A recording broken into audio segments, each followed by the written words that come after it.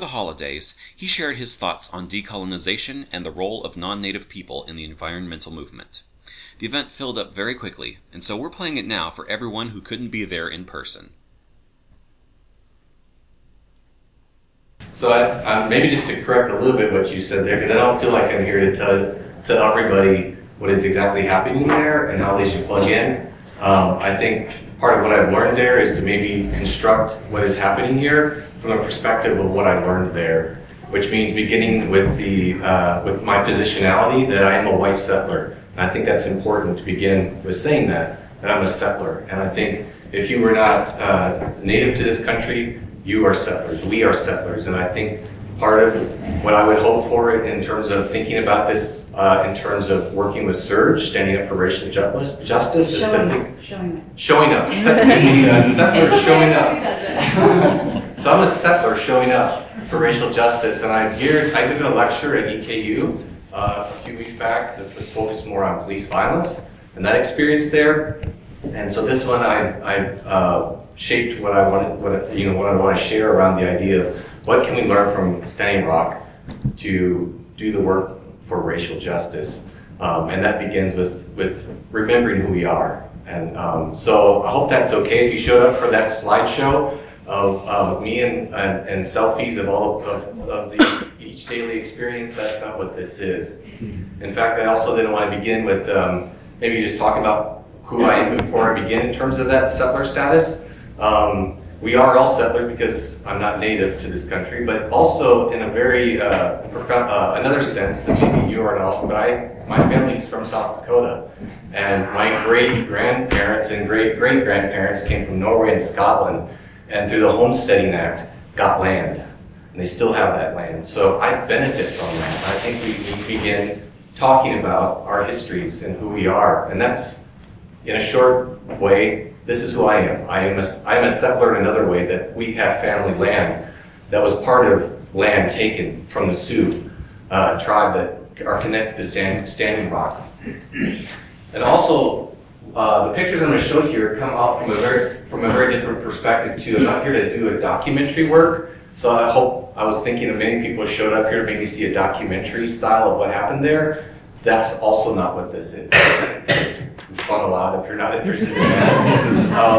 I went the first time I went, actually I came through a long trip working on a border convergence work and ended up at Standing Rock, and I can explain that in a little bit because I connect that to the story. But then I returned at the invitation of Indigenous Rising Media and Jose Rivas. They work with Indigenous Environmental Network, so I came at their invitation, and that's really important when we get into what Standing Rock represents and how we show up as settlers. I came at their invitation. Photography is something, how many people have been to Standing Rock? Three of you, okay. So how many people know nothing about Standing Rock? I was curious about that term. Everyone knows something about it. Okay, good. That kind of helps couch what I'm going to say too along the way. But photography, you cannot take pictures when you show up at Standing Rock. You pull out a camera, you'll be escorted out of camp. You go and check in, and there's intense interviews. And I think this is also recognizing our settler history. And also that's why I didn't want to do it this way. It's not about what I did and I'm coming back. And this connects deeply with my work. I feel like in my work I don't take photos. Wherever I work, in activist communities, I make photos with the community. And so that's what they were inviting me into, was this opportunity to make photos with them. And when I got there, I wasn't sure what I'd be doing, but they asked me, as the white settler, to be a person that was able to take good photos and stand between police and the direct actions. So, and that became actually part of the trainings, to invite white people away from ceremony and in solidarity to stand between the police and any of the prayer actions. And when they did that, the violence and the arrest went down. As police encountered white people, they beat them up and arrested them fewer. In fact, I saw them break through lines to get at many of the indigenous organizers. So that's what I was there for. Part was to protect, but they also, I remember at one meeting, a white woman was complaining, why can't I be a part of the direct ceremonial action? And And this Native person graciously responded how grateful they were for this person showing up and for other white people showing up, or other non-Native people showing up who are willing to be there and take and feel what violence feels like, because that's a daily experience in many ways, that trauma. So that's my photos. I took about 15 to 17,000 photos. I didn't get exactly how many of them are. And they're mostly of police violence against peaceful protesters. And so what I didn't expect was a lot of my work is not showing up at the New York Times or the Guardian. They're going to the Red Owl Collective, and now it's been renamed. It's going to go into the legal collective to work on the lawsuits at the international level and the state level to document what really happened there. So that's why you will see also fewer photographs. And then one story before I turn to prayer, because that's another thing I wanted to construct this around. The beginning of camp, the end of camp, beginning of any meeting, and the end of any meeting was centered around prayer. And I'll share more about what that means. You don't have to be religious or believe in a God. Prayer is about reminding ourselves about who we are. So I want to do that here in a moment. But tell one more brief story about a photographer that I met and traveled with, and I saw her often. She worked for Reuters. So this is also the photographs I didn't take. And we were going to Bismarck, the capital of North Dakota, to do an action, and we were not told where we were going to go. We traveled in big, long trains all the way in, 100 cars rolling deep.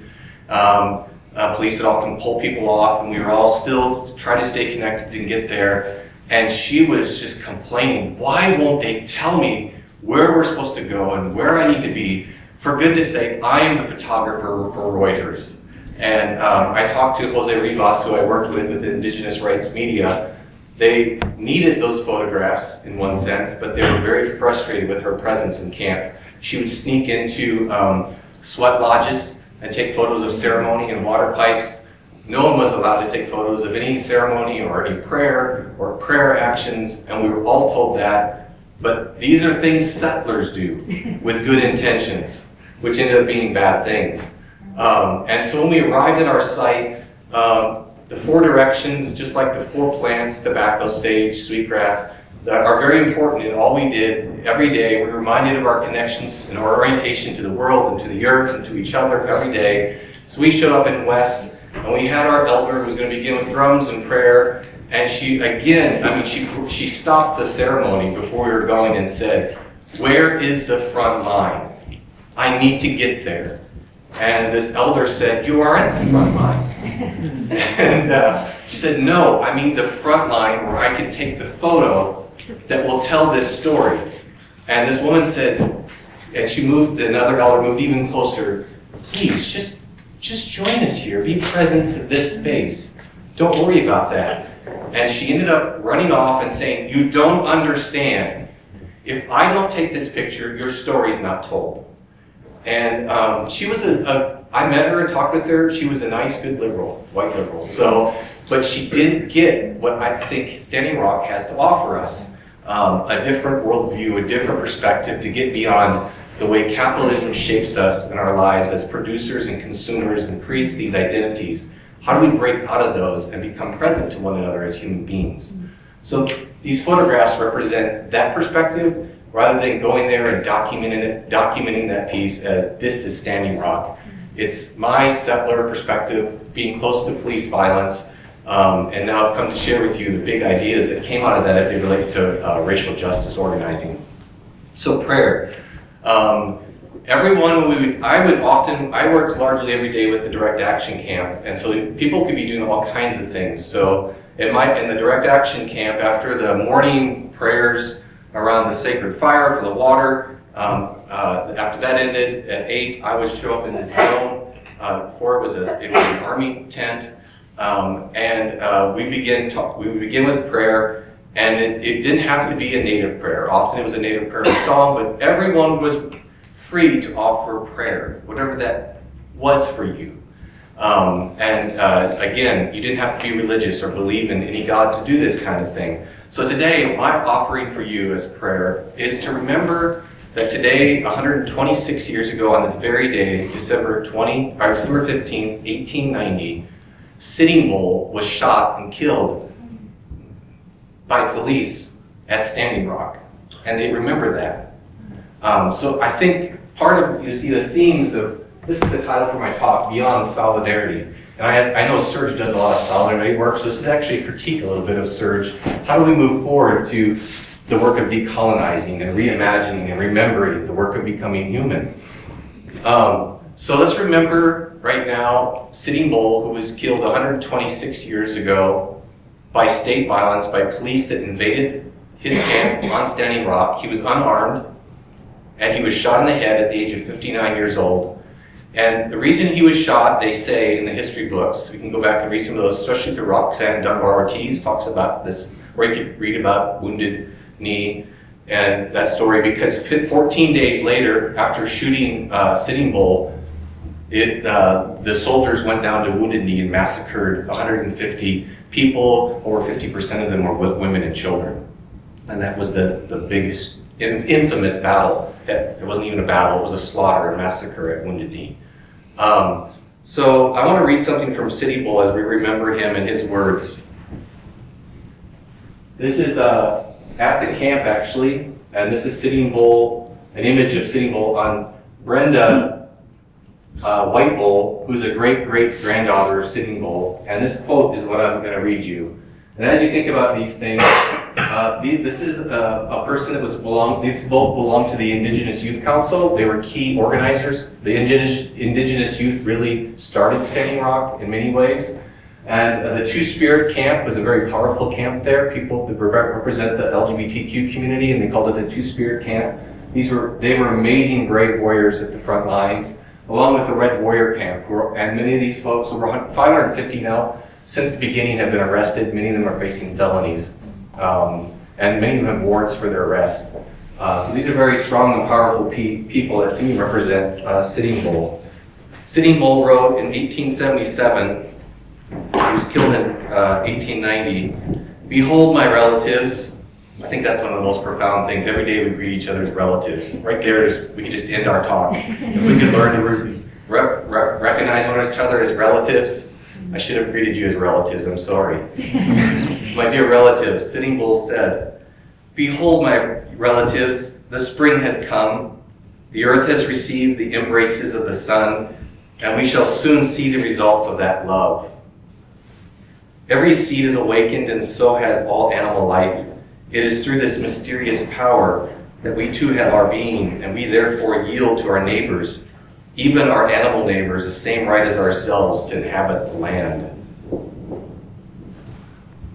Yet, hear me, people, we now have to deal with another race. Small and feeble when our fathers first met them, but now great and overbearing. Strangely enough, they have a mind to till the soil, and the love of possession is a disease among them. These people have made many rules that the rich may break, but the poor may not. They take their tithes from the poor and weak and support the rich and those who rule. They claim this Mother Earth of ours for their own, and they fence their neighbors away. They deface her with their buildings and their refuse and garbage. The nation is like a spring river flooding from melting snow that overruns its banks and destroys all that is in its path. We cannot dwell side by side. Only 7 years ago, we made a treaty by which we were assured that the Buffalo Country shall be left to us forever. Now they threaten to take that away from us. Sitting Bull had also said at one point, they've made many promises to us, and they've only kept one. They promised to take our land, and they did. So we remember Sitting Bull, who many at the camp remember as an important person through their ideas that reflect on what is happening now.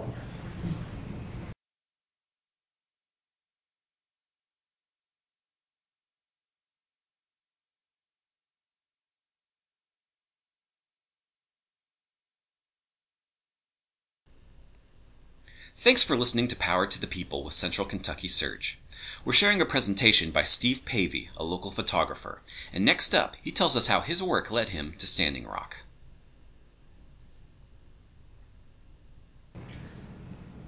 So as I transition here, I think it's important to talk about how I came to this camp, just really briefly. It was 2 months on the road that I've been gone largely, and I started by And actually before that, I started in Palestine for 5 weeks.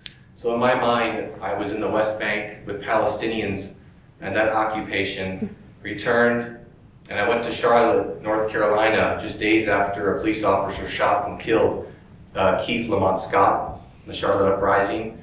Traveled through the South, visiting and documenting communities that I've worked with, hearing about the detentions and deportations, and down to the border that looked like Palestine with the same equipment, the same militarization of the border, 70 miles even in, where most immigrants die. Visited the graves of unknown migrants buried, who no one knows or will remember. And then at the border convergence, we were there. And part of that border convergence, where people met on both sides of the Americas about the issue of the militarization of the Americas and the economic colonialism that's present. We were on Toda Odom land, and our government wants to take their land to build drone towers to further militarize those borders. And so with that awakening, I was supposed to go to Phoenix to help stop the election of Sheriff Arpaio, which was connected to fighting Trump. And that they had lots of support, and it just felt too easy, so I went to Standing Rock because I was hearing reports of friends that were there with the Ruckus Society. And so these things are all in the back of my mind, and Standing Rock helps explain all of these things and brings them together. These things are deeply connected. And so I want to turn to a quote from one of my heroes and prophets, James Baldwin, because it's what I remembered as I was making these trips. I was returning my mind to an article he wrote in 1967 called A Report from Occupied Territory, which was Harlem, where young people had been shot and killed by police. And in that, he writes, "Your history has led you to this moment, and you can only begin to change yourself by looking at what you're doing in the name of your history, in the name of your gods and in the name of your language. You keep saying, 'What does the Negro want?'" He's responding to a white person that was in this meeting, I was asking him, "What can we do?" "It's a summation of your own delusions, the lies you've told yourself. You know exactly what I want."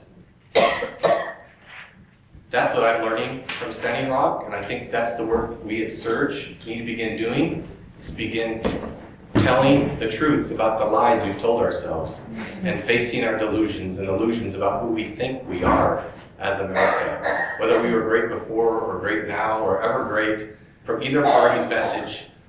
These are lies and part of the mythology that Standing Rock is telling us we need to uncover and start beginning telling the truth about. When I first pulled into Standing Rock on my first trip, it was at 8 or 9 o'clock at night. It was dark, and when you pull in, security may let you in or may not let you in. They usually let you in. And that's the line of these flags going all the way down. And there's now over 300 flags from indigenous nations in the United States and around the world. And right when you come in on the right, there's the sacred fire, the seventh council fire, which has been extinguished now, and another fire called the All Nations Fire has been created. But around this fire is where prayers are around the clock. Well, you're supposed to go to bed at a certain time, at 11. And they do monitor that, but there's still a firekeeper caring for the fire. So I pulled in just past the fire, and went down this little hill, pulled my truck up on this little bank so I could fall asleep in my chair comfortably, and cracked the windows a little bit because it was only down to the 40s at that time at night, and fell asleep to drums and prayers because I was tired and exhausted from the long trip. And then this hip-hop beat came on, and I kind of woken from my slumber, and this hip-hop, old school hip-hop beat had to it this spoken word poem from John Trudell, who just died a few years ago. He's a Native American poet and activist. You should read his work, it's really important. And it's about a 15-minute spoken word rap to this hip-hop beat, and you can Google it and read the whole piece. I'm just going to read a section of it. This is an indigenous voice talking in the way that Baldwin did and Sitting Bull did. It's entitled, "No More Illusions, We Are Power."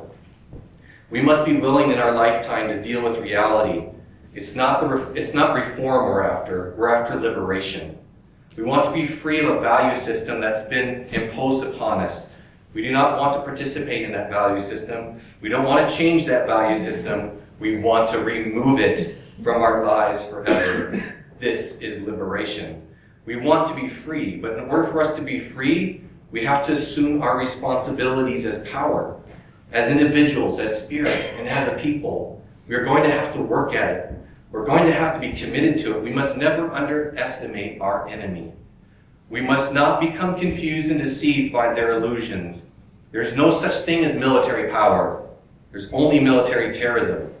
There's no such thing as economic power. There's only the economic within these illusions.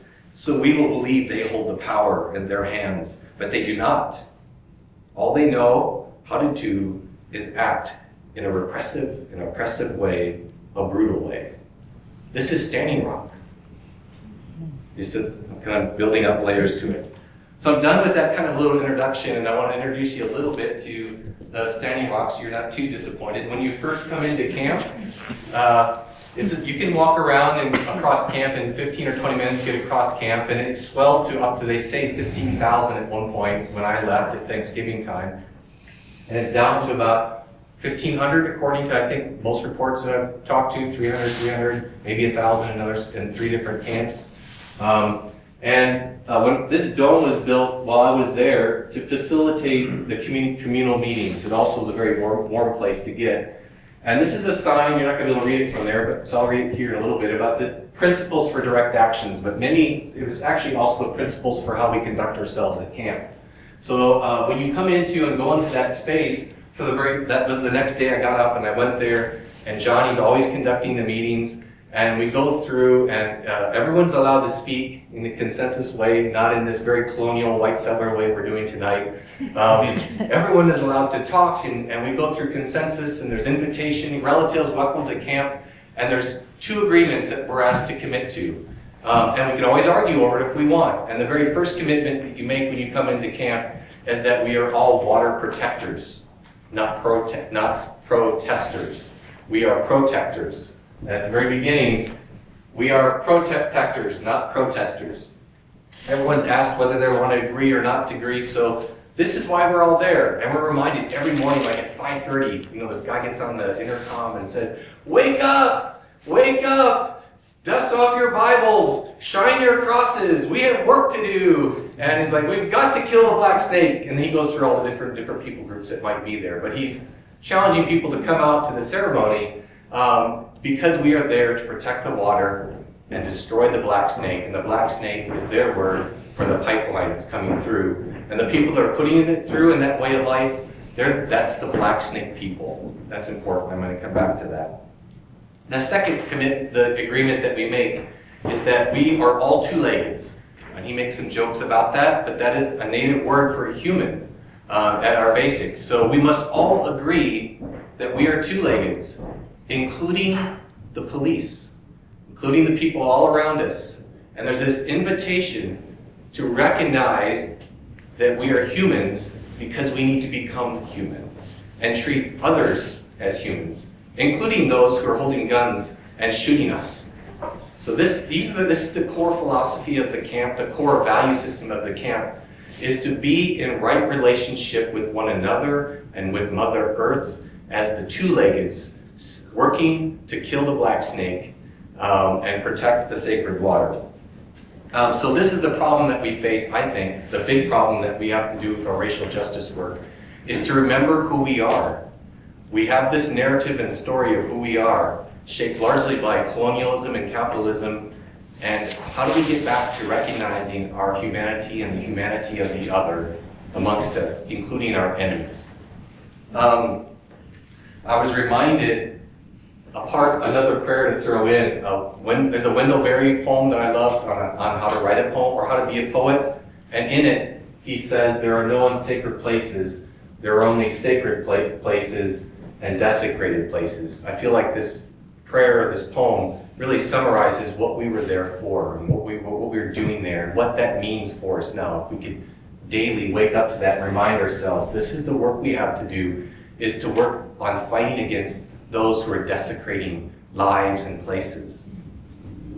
So I'm going to talk a little bit about the black snake real quick. This is some of you who at the end I'll kind of do an update, but I think this is really important to talk about how people interpret the black snake. So I don't know if you all follow social media on this issue, but it's often confusing, especially being far away. It was confusing being there because, in fact, someone wrote me something yesterday. Could you tell me the representatives of Standing Rock so I could get in touch with them? I just laughed. It's like, representatives? What do you mean? The chairman of the Sioux tribe? No. This is very consensus, anarchy. Like there's this social space of allowing people to step up, and there's no leader.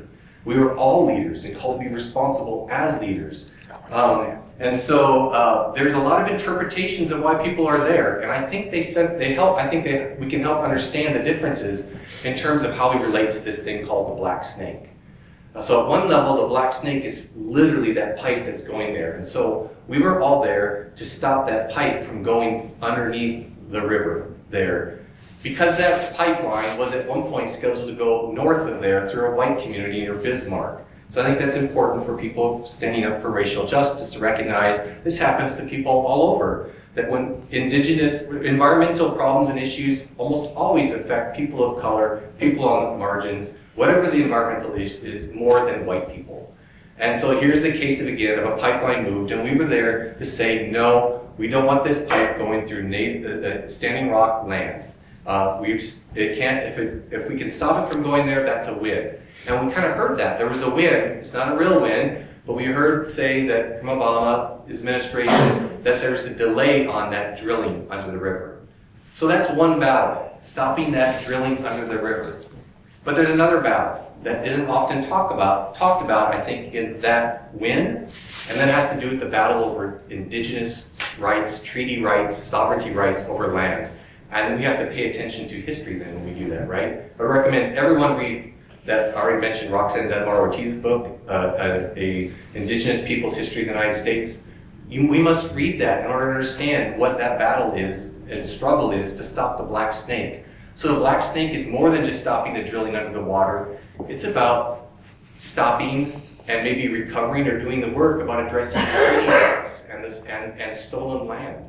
So that issue is there, and there are some people there for that reason.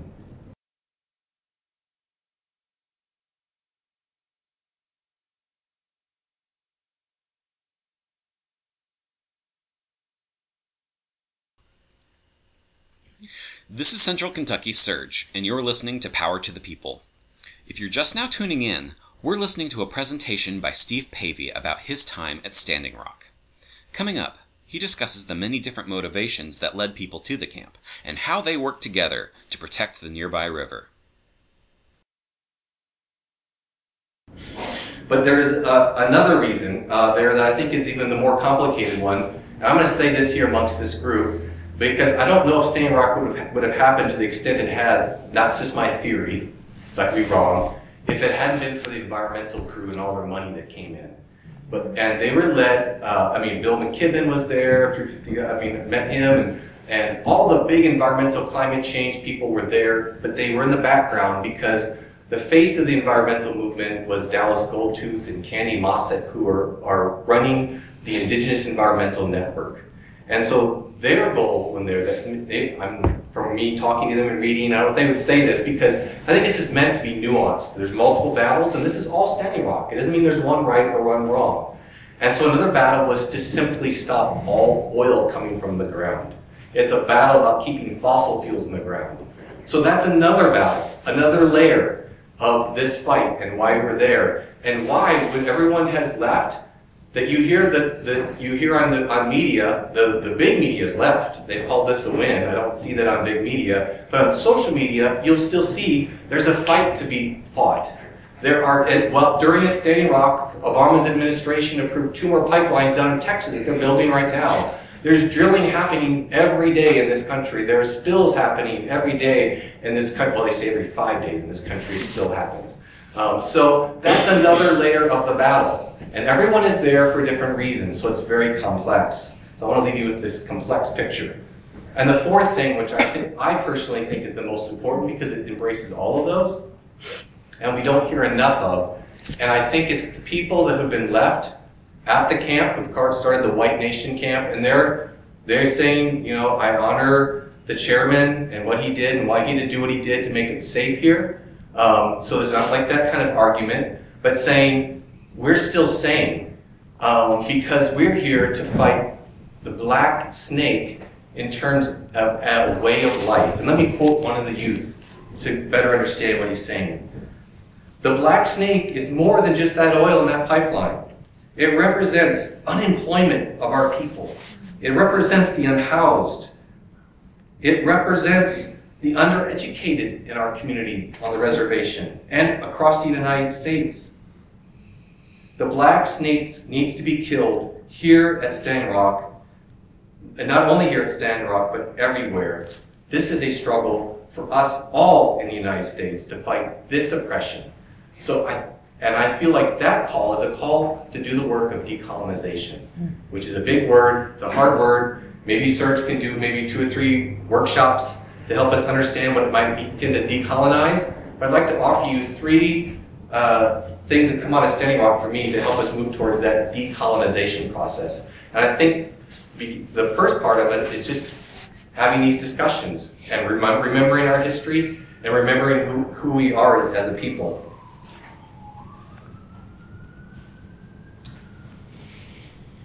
That slide just kind of sums up what I felt like that 4th camp, or that 4th idea was.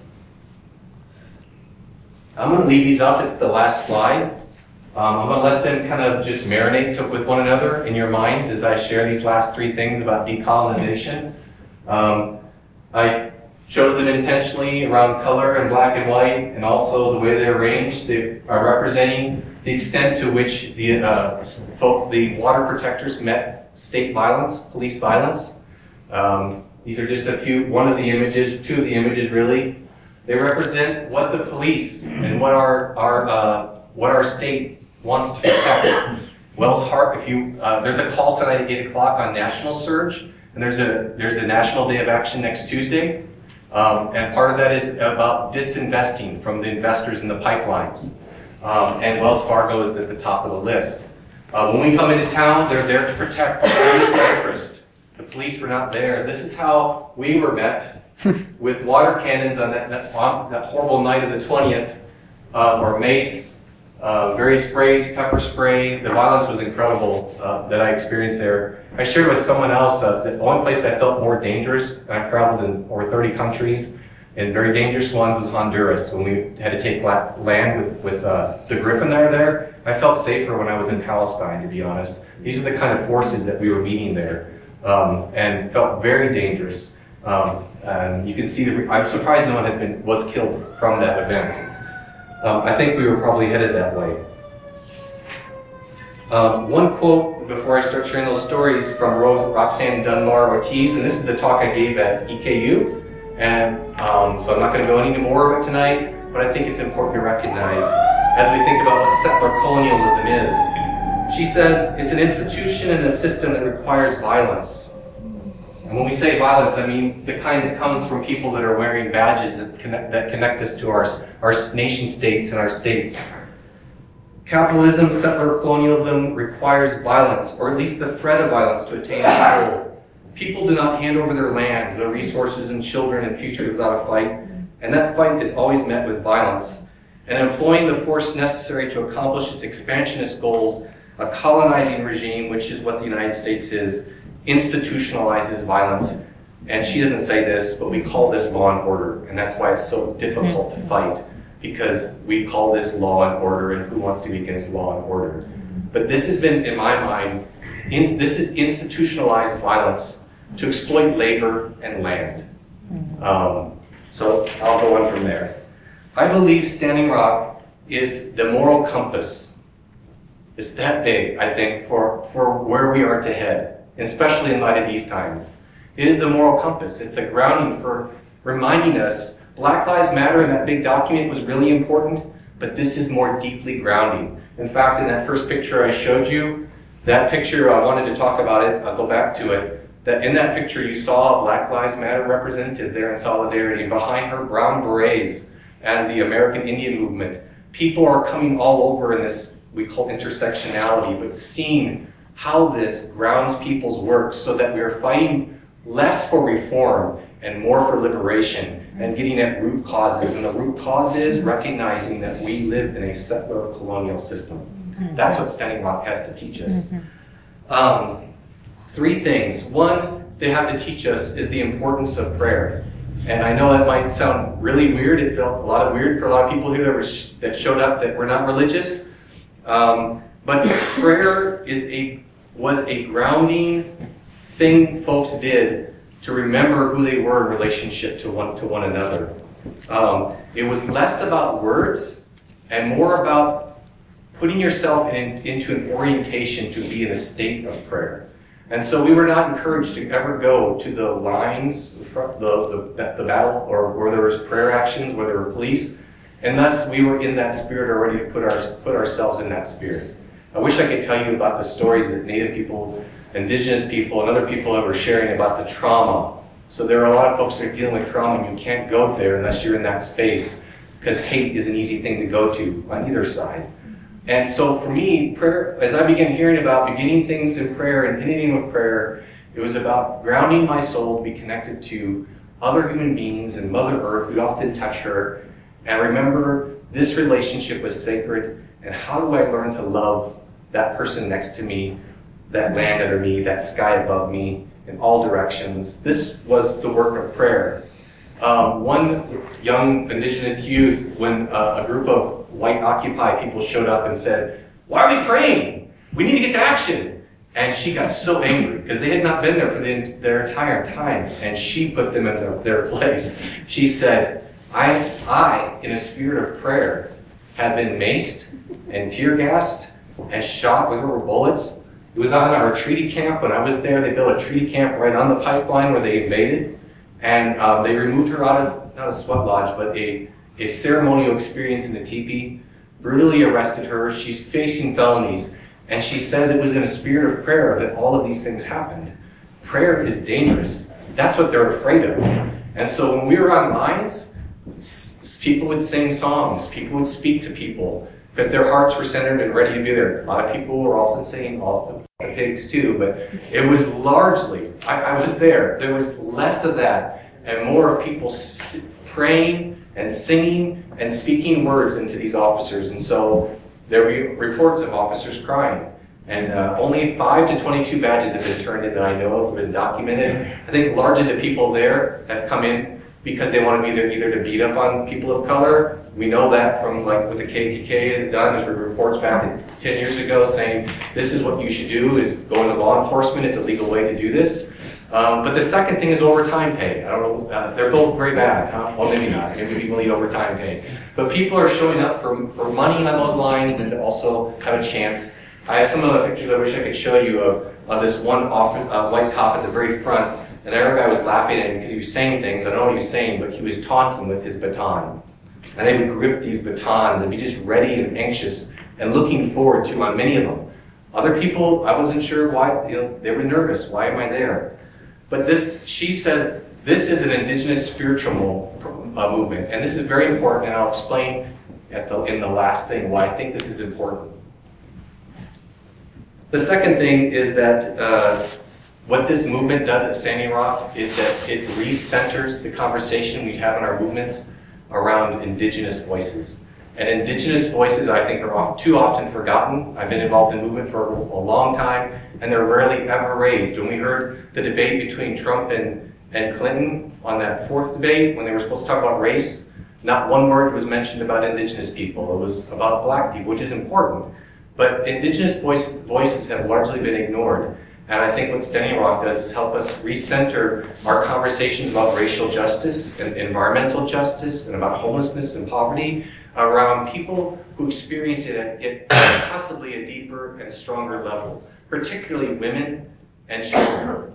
I saw that and heard those stories, how deeply. And people would show up and talk in places and refer to themselves as survivors of genocide. People whose lands have been stolen and they've survived. People who it depends on the year, but we hear about the police violence against black men, but given the year, indigenous men and women are at higher risk of being shot and killed by police than black men. It goes back and forth over the years. Indigenous people face these extreme issues of police or state violence, of homeless, which I think state violence as homelessness and poverty. When you look at the poverty rates of Standing Rock, they're something like 78%. These are people experiencing deep and multiple levels of oppression and violence in their lives. And they have much to teach us about how we do our work in other issues. And so I think that's a really important part of this movement, is that movement people are going there. There's connections being made. The way we organize the future, I believe, will be very different. There'll be more Indigenous voices in all the different movements that we will see emerging as we move forward.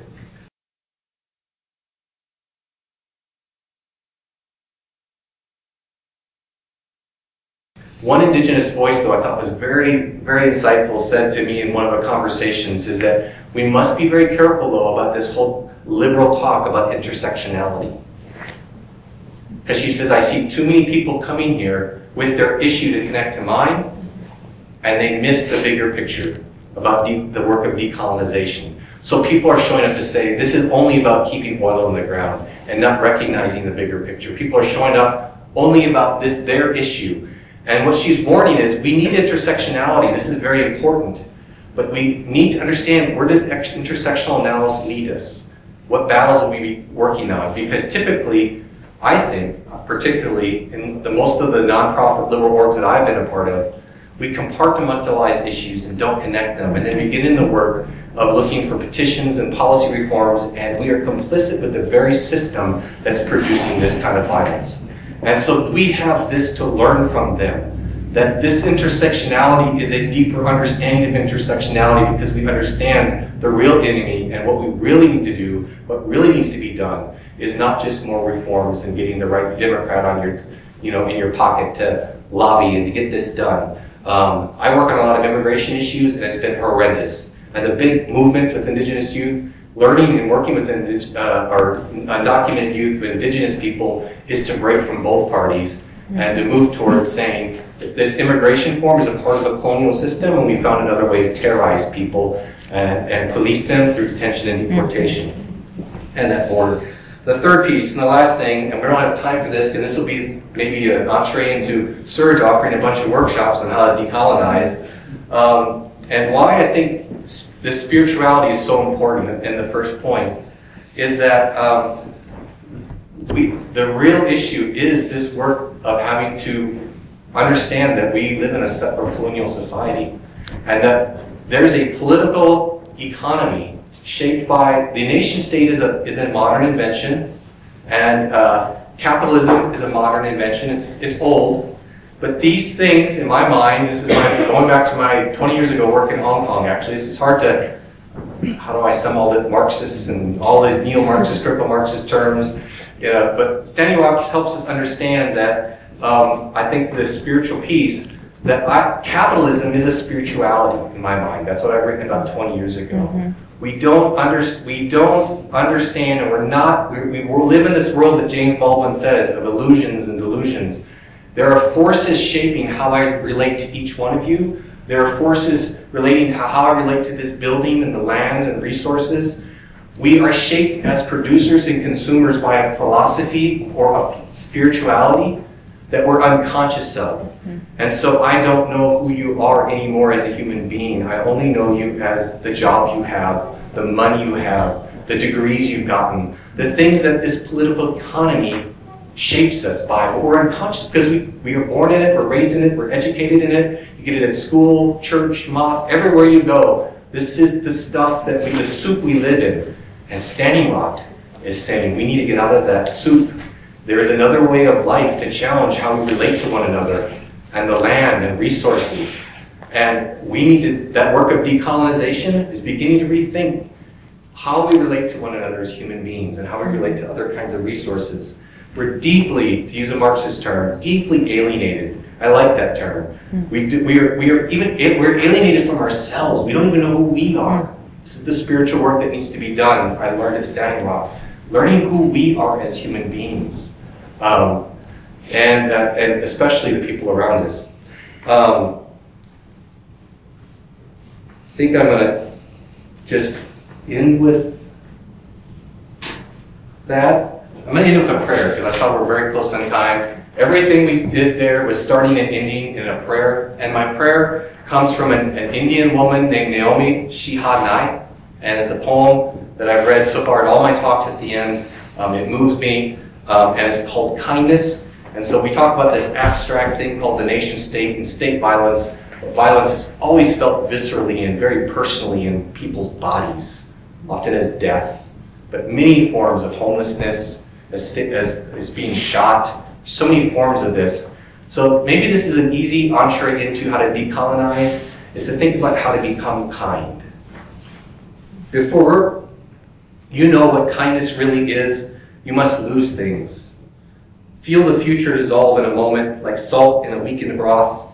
What you held in your hand, what you counted and carefully saved, all this must go, so you know how desolate the landscape can be between the regions of kindness. How you ride and ride thinking the bus will never stop. The passengers eating maize and chicken will stare out the window forever. And before you learn the tender gravity of kindness, you must travel where the Indian in a white poncho lies dead by the side of the road.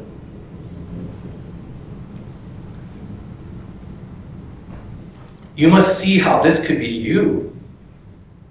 How he or she too was someone who journeyed through the night with plans and the simple breath that kept her alive.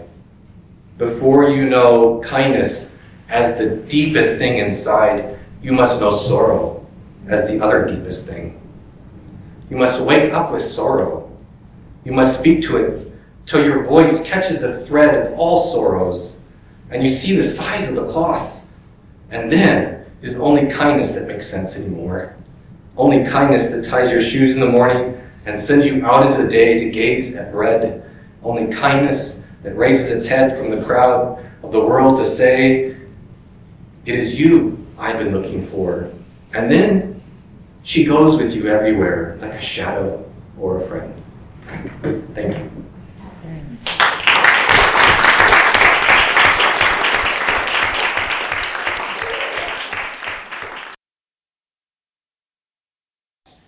Maybe if I say one thing too is that I'm willing to be very accessible. So I mean to a point, I guess. But anyway, I know there's so much to say and learn from that maybe you didn't want to tonight. I'm happy to meet for coffee or even exchange emails or find me on Facebook. That's a place where a lot of people find me, and we can. What book was that, or what do you think about this? And I'm very open to those conversations and relationships. So feel free to pursue me. Many thanks to Steve for sharing this experience with us. If you'd like to learn more about his work, you can check out Hope in Focus Photography at stevepavey.com. That's all one word, and Pavey is spelled Pavey. For more information on Central Kentucky Surge, you can go to our Facebook page, CKYSURJ. We meet the second Tuesday of every month at 6 p.m. at Wild Fig Books and Coffee. Everyone is welcome. Feel free to email us at ckYSURJ@gmail.com with any questions, comments, or concerns. Tune in next week to hear from Kentuckians for the Commonwealth.